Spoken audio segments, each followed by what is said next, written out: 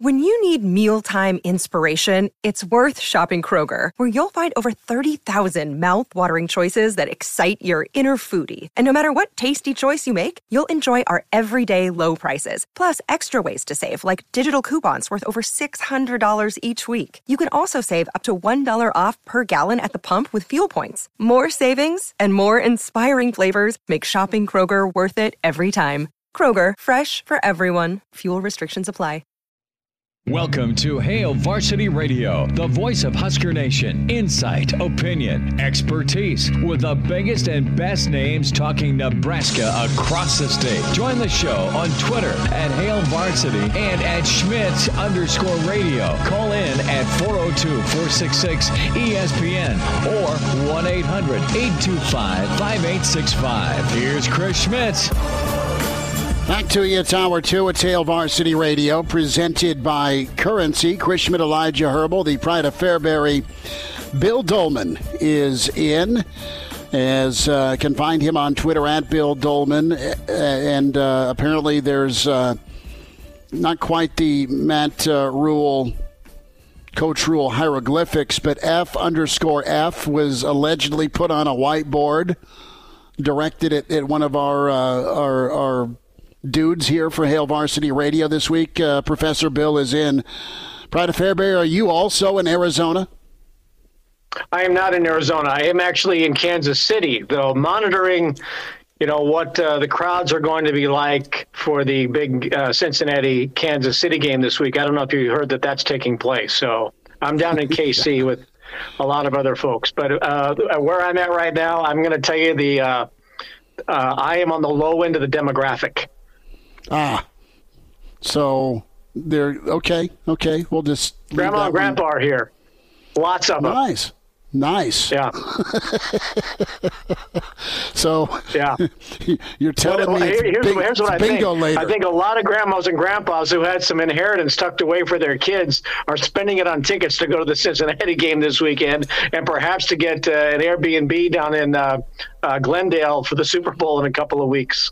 So are you going to just do the trifecta? Are you going to hit Power and Light? Are you going to hit Gate? And are you going to hit Westport?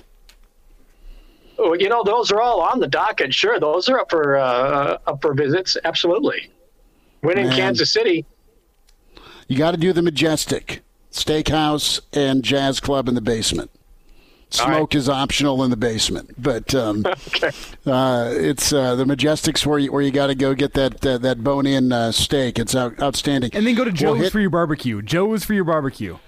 We'll hit recruiting here because I know you love it, and then we'll get into some NFL and some hoops. But real quick though, you covered Dom at Nebraska. You followed his career in Detroit.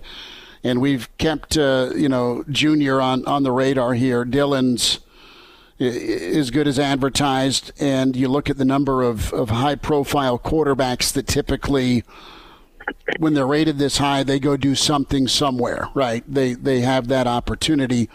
But Nebraska, Coach Rule using his first visit out of the gate to go see Dylan, can't visit again. But everybody else on staff with a red zip-up has, and they packed them, and they're down in Glendale right now. Well, I think Matt Rule, since he can't go back to the Raiola house as a coach, has gone back to Arizona to try to petition for adoption so he can become a member of the family and can visit at every holiday. I mean, I would not put it past Matt Rule and his staff to do something like that. They have been all in. And I do think, and I think we talked about this maybe last week or a couple of weeks ago.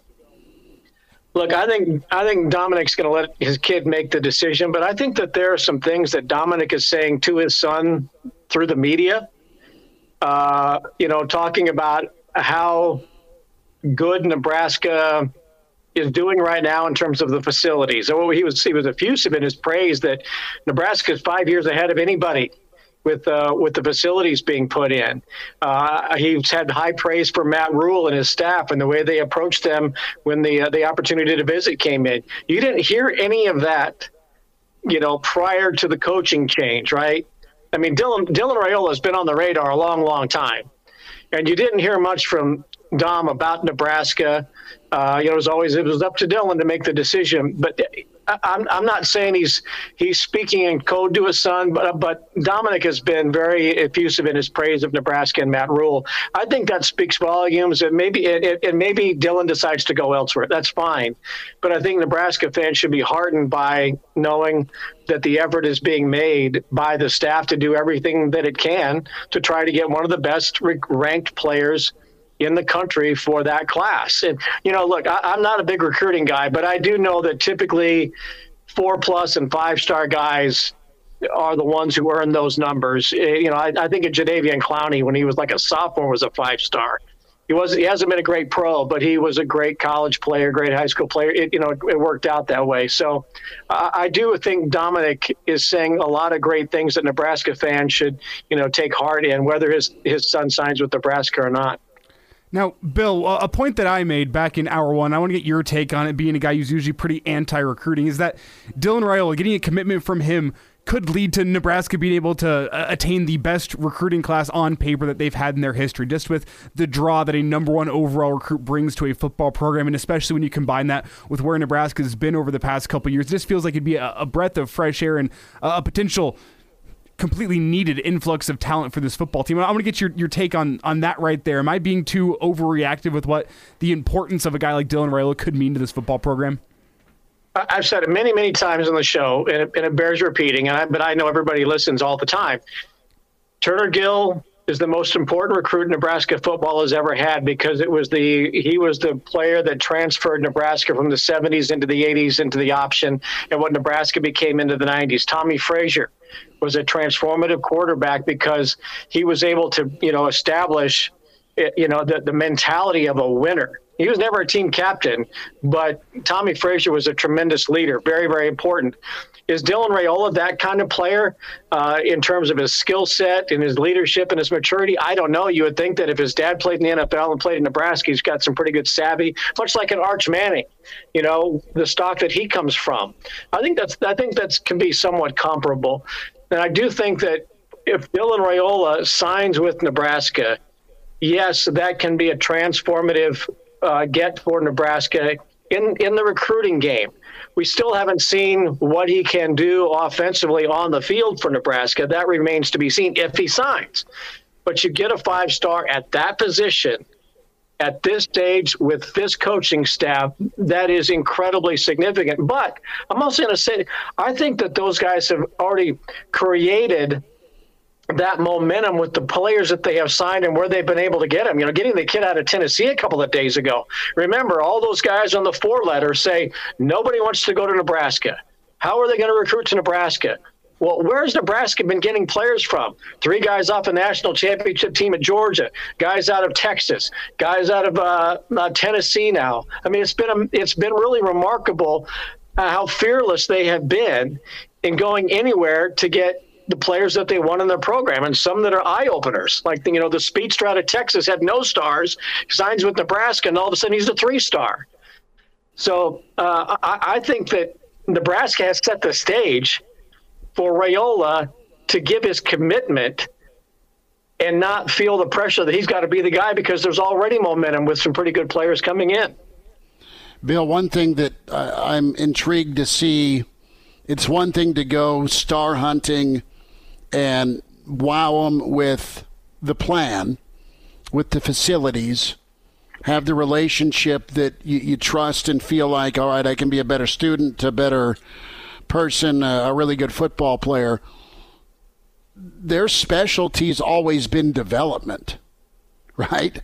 Think about pairing, all right, a higher starting point of talent with what they do well anyway, and that's development. That's got to be exciting. I mean, that's what Nebraska did for a ton of years. They got high-level dudes, but they developed the heck out of them because they were really excellent coaches under T.O. and Frank and even Bo. I mean, those guys got good talent, and then they really hit a lot of ceilings with guys, be it 3-stars, or you saw in Sue's case that borderline 5-star. Once he got under Bo, Sue became Sue, right? So think about pairing the talent with the incoming starting point. That's got to be exciting. And I'm not saying these 5 stars, 4 stars, high-level guys are going after tackles, they're going after defensive linemen, they're going after wideouts. Rule's been combing Missouri and the surrounding states the last couple of days. But if you get that combination, that could be pretty big time for Nebraska. Not only did Nebraska get, players who were 3s and 4s and made them 4s and 5s and, some of the great players in college football history, they also got blocks of granite. Guys who are just hard-nosed, tougher than hell, and they carved them into great players, Guys who may not have been on the radar with anybody else. But Nebraska and that coaching staff saw something in it, much like what Rule says he is doing. I know what I want. I know what the kind of player I want to fit what I want to do. Okay, well, Nebraska has done that for a long, long time. But you also have to keep in mind when you're talking about development, it's not just what the player wants to hear and how good are you going to make me and am I going to get a shot at the league. And Rule talks about that second contract and getting that $5 million deal. Look, moms and dads and grandmas and grandpas want to hear, how are you going to develop my son into becoming a productive young man in college and a productive man once he's done with college, regardless of what his success is on the field?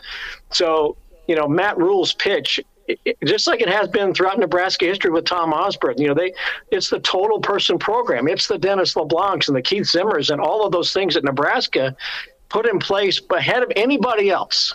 Okay, the life skills and all that. When you're talking about development, Nebraska's always been part of that as a total person. So you can sell the kid on where I can get you and how good of a player I can make you. But mommy, daddy, grandma, grandpa, they want to make sure that kid comes to Nebraska or wherever he goes and they develop into a great citizen. And I think that Matt Rule's got a pretty good track record of that based on the loyalty of the guys who are on staff with him.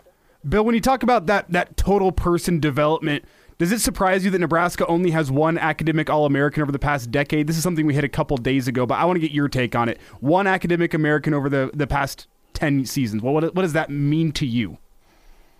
Well, maybe it means that the rest of the country has decided that they need to be a little more, put a little more emphasis on it the way Nebraska did for so many years, and to catch up. What Nebraska's got like 100 more than the second closest team, and that I think Stanford's second or something like that. Well, I should know. But in order to be an academic All-American, you not only got to hit the books pretty well, and survive professors like me in the classroom, but you've got to be pretty good on the field too. And they don't just give that out because you get an A in sports writing 250, right? You still got to play pretty well on the field to earn it. I should note, whenever I make the point of one academic All-American in the past decade, I'm referring specifically to the football team. There's been other academic Americans from other sports. You're talking pigskin. Bill, thoughts on Nebraska basketball real quick? I know we kind of outlined a week ago what Nebraska could do for the NIT. That's off the table right now, you would feel, with the injuries. But let's talk Trev here. And have you seen enough grit and fight and change for a year 5 for Fred? Because I think we all want to see him back. It just could get real tough here with this stretch, home and away, with how thin they are. A couple of weeks ago, I said Nebraska had to go 7-5 to get into the postseason. 6-6 wasn't going to get it done. They had to have above 500 record in conference play. Now you're hoping that they can go 4-5 down the stretch, and that means holding serve on home court and finishing the season with, wins in the teens. That's better than last year. But look, let me take you back to December real quick, and I know we got to wrap up here. Remember after Nebraska beat Creighton, what did Trev Alberts do? He invited a couple of basketball players to come up to his office, and he gave them black shirts for their great defensive effort. Who were the 2 guys that came to the office to get black shirts? Guys that are hurt. Bandamel and Gary. Trev knows that what Fred Hoiberg was building for this season centered a lot around those 2 guys. Yes, Derek Walker and Sam Griesel, but those 2 guys were great additions for Fred. And to have them both gone at this stage of the season for the rest of the year, look, Trev, I think Trev's going to go, look, Fred, I know what you're up against, especially when you lost those guys. Tough year. don't know. I'm not sure if they both can come back next year, but Gary can. I think Trev had to like what he was seeing and the adjustments Fred made, the fight that this team had. I think people like watching him play. But when you've only got 9 scholarship guys and 9 games left to go in the regular season, I think everybody kind of understands, how the final chapter might get written, and believe that maybe next year will be better. All right, your picks for the NFL weekend, partner. Are you going Chiefs or are you going Cincy? What do you think about Philly and San Fran? Well, I think Kansas City should be very thankful that they're at home. I think it's going to have to be their ground game. I don't think Mahomes is going to be able to be as versatile in terms of moving around in the pocket and creating those spectacular plays. All you got to do is lock down Kelsey, and you got a chance to beat Kansas City. And I don't think Cincinnati is afraid of them at all. I think Philadelphia has been the best team all year. Their defense is great. And if I'm Brock Purdy, I don't want to see Ndamukong Suh on the other side of the field. I know it's a great story. So was Case Keenum a few years ago. But at some point, I think it's going to come to an end. I think it's going to be Philadelphia and Cincinnati in the Super Bowl. The Dave Remington Bowl is what we will title it. Yeah, And by the way, I can't believe Elijah is still talking after I said he needed to stop with that whole white-on-white uniform thing a couple of days ago. I haven't said anything today. No, I know, but still, at the time, you just kept talking after you said they should wear white. No. Surrender rights. I still stand behind it. I still stand behind my statement. 92. Watch the game. All right. Pride of Fairbury, enjoy KC. All right. See you guys. Go Big Red. There he is. Bill Dolman with us. We'll check in. Where has Nebraska's offers gone? Brady Oltman's coming up next from Hail Varsity.